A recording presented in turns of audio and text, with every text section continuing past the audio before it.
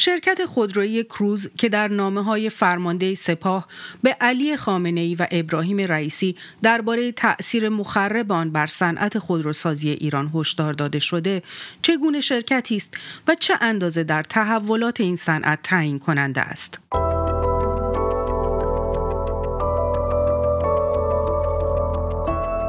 سلام، من بی‌تا آذری با برنامه دیدگاه همراه شما هستم. در میان اسناد به دست آمده از حک سامانه‌های مجلس، 3 نامه از مصطفی ایزدی از فرماندهان قرارگاه خاتم به رهبر و رئیس جمهوری اسلامی دیده می شود که در آنها از شرکت کروز به عنوان یکی از حلقه‌های اصلی مافیای خودرو نام برده شده. کروز بزرگترین قطع ساز خودرو در ایران، یکی از سهامداران اصلی ایران خودرو و مالک بهمن موتور است و علاوه بر این بخشی از سهام سایپا را نیز در اختیار داشته و نقش کلیدی در سیاست‌گذاری این صنعت دارد. اما چرا سپاه اصرار دارد که با این مجموعه برخورد شود؟ کروز چگونه به میدان خودروسازی ایران آمد و در چه روندی فربه شد؟ در دیدگاه برای بررسی جزئیات نامه‌های افشا شده سردار سپاه با رضا غیبی، روزنامه‌نگار اقتصادی همراه می‌شویم.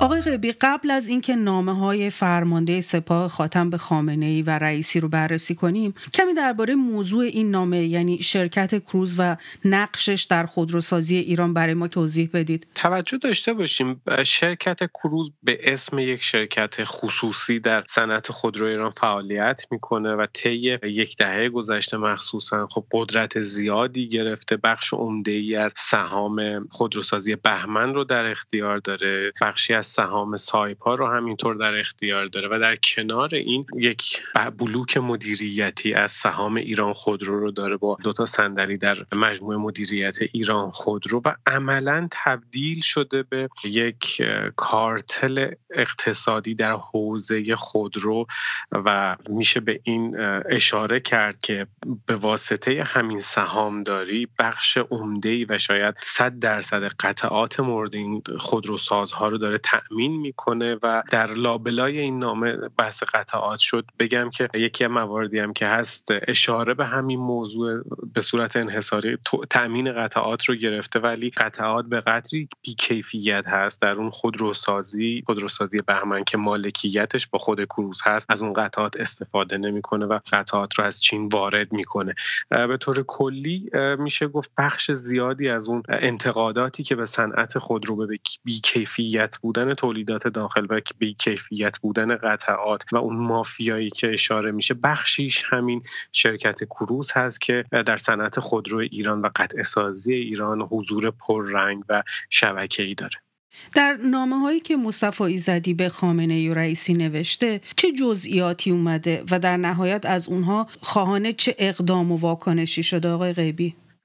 اقدامی که خواستن و به طور مشخص اینه که برخورد بشه و جلوی فعالیت این مجموعه و جلوی نفوذ بیشترش گرفته بشه، اون هم دلایل خودش رو داره. اما اینکه چه مواردی اشاره شده، موارد متعددی میشه اشاره کرد. یک برمیگردد به موضوع قاچاق قطعه برای قطعات خودرو در شرایط تحریمی که مجاز هست واردات قطعات از چین حداقل، ولی این شرکت قاچاق قطعه هم داشته. بخش زیادی از قطعاتی که وارد کرده با جعل سند بوده. توی گزارش آمده که مهر بسیاری از شرکت‌های خارجی رو ساختن و جعل سند کردن و کارسازی کردن. رشوه پرداخت شده، قاعدتاً رشوه هم در مبادی ورودی و بحث گمرک بوده یا تو در حوزه وزارت سمت. مهمترین نکتهش گران فروشی و بی‌کیفیت بودن قطعاتی که اشاره داره میکنه که این شرکت تحمیل کرده قطعات خودش رو با قیمتی که خودش میخواسته به خودروسازان، چون خودش مدیر در برخی شرکت‌ها و مالک در یک شرکت مشخص بوده و همین موضوع باعث افزایش قیمت خودرو شده که در نهایت زیان انباشته‌ای که برای خودروسازان شکل گرفته و تورم حوزه خودرو و زیانی که به مردم وارد شده. یکی دیگر از مواردی که به چشم من خورد و جذاب بود در این گزارش بحث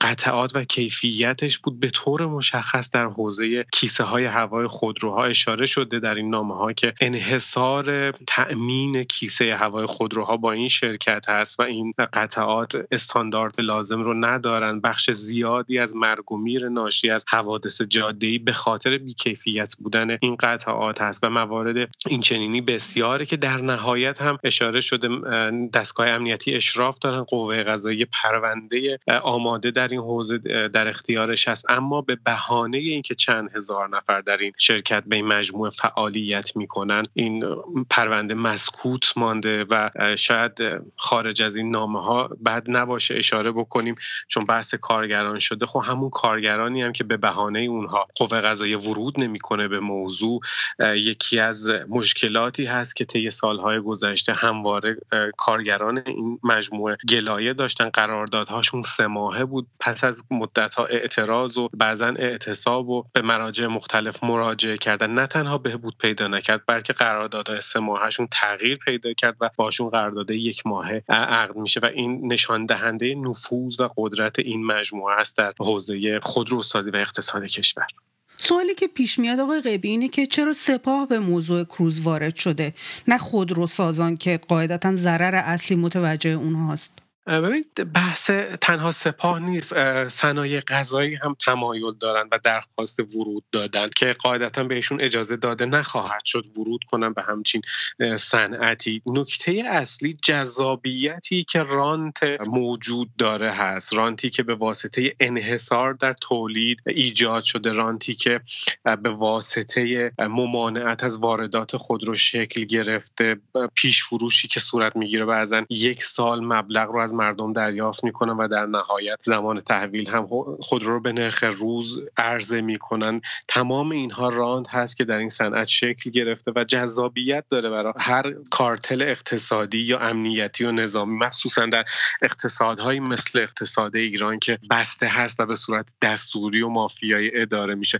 سپاه هم براش قاعدتاً جذابه، اما نگاه بکنیم به خطی که سپاه اومده و امروز این نامه ها منتشر شده نشون میده که در ماه‌های گذشته این فعالیت به صورت جدی دنبال شده. از زمانی ما میتونیم به این موضوع اشاره کنیم نشانه هاش دیده شد. مثلا سال 88 همین منوچهر منطقی که امروز معاون خودرویی وزیر سمت است، سال 88 گفته بود که خودروسازها رو اون موقع مدیر عامل ایران خودرو بود اشاره کرده بود باید ایران خودرو صاحب‌ها رو به سپاه واگذار بکنیم. جلوتر آمدیم در سالهای پس از اون علی خامنه‌ای به طور مشخص در 17 اردیبهشت سال 99 یک صحبتی کرد و گفت که اون ذهنی که میتونه ماهواره رو بسازه در مجموعه سپاه، خب میتونه قاعدتاً خودرو رو با کیفیتی بسازه که در 100 کیلومتر 5 لیتر مصرف کنه و عملاً چراغ سبز رو نشون داد. اردیبهشت که گذشت در 20 خرداد خاطرم از خبری منتشر شد در 20 خرداد همون سال 99 که فرمانده نیروی هوافضای سپاه اعلام کرد که یک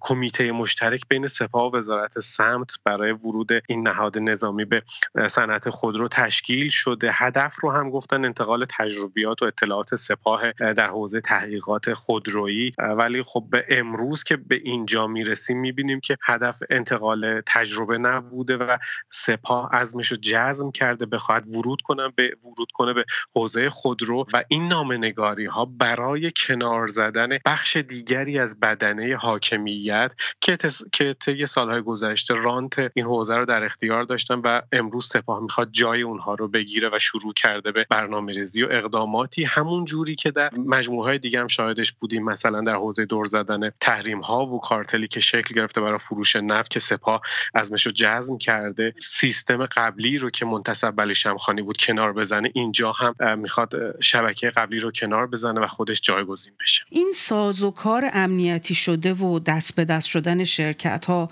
و اعمال نفوذ سپاهی‌ها چه تأثیری روی صنعت خودروسازی، روی بازار خودرو و مشتریانش گذاشته آقای غیبی؟ ببین ما میتونیم برگردیم به صنعت خودرو از زمان پیش از اتفاقات سال 57. و صنعت خودروسازی ایران داشت شکوفا میشد، مونتاژی هم اگر صورت میگرفت برندهای معتبر بین‌المللی و امریکایی بودند. ما از اون صنعت و تولیدات ایران در کشورهای دیگر مورد استفاده قرار میگرفت. ما از اون دوران عبور کردیم، رسیدیم به جمهوری اسلامی پس از مصادره‌هایی که صورت گرفت، صنعت خودرو تبدیل شد به یکی از شبکه‌های پولساز برای حاکمیت جمهوری اسلامی و از اون ماهیت اصلی خودش فاصله گرفت. بعضن کارکردهای سیاسی هم از دل این صنعت بیرون میاد. ولی اینکه این رویکرد چه تأثیری داشته ما شاهد هستیم. در حوزه مصرف بنزین به طور مشخص به طور متوسط 2 برابر استاندارد جهانی تولیدات خودروسازان ایرانی داره مصرف بنزینش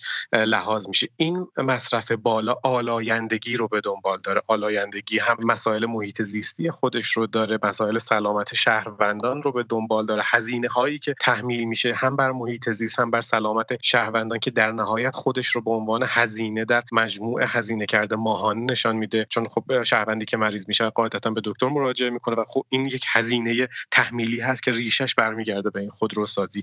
یا در حوزه بنزین ما به واسطه همین هفته‌های اخیر اشاره کردن، گفتن ما اگر خودروهای فرسوده رو از سیستم حمل و نقل کشور خارج بکنیم یک چیزی حدود 70 میلیون لیتر در روز صرفه‌جویی میشه در مصرف بنزین و این صرفه‌جویی به ما قدرت صادرات هم خواهد داد. ما الان در ناترازی بنزین قرار داریم، یک چیزی حدود 15 میلیون لیتر در روز ناترازی داریم که نیاز به واردات هست. اگر این 70 میلیون رو در نظر بگیریم یعنی ما 55 میلیون لیتر میتوانیم در روز صادر بکنیم، اتفاقی که نمیفته. شما تصور بکنید اگر کل خودروهای کشور مصرف سوخت استاندارد جهانی داشته باشند، اون وقت کل تولید و صادرات کشور موازنش به هم میخوره، ارزآوری هم خواهد داشت.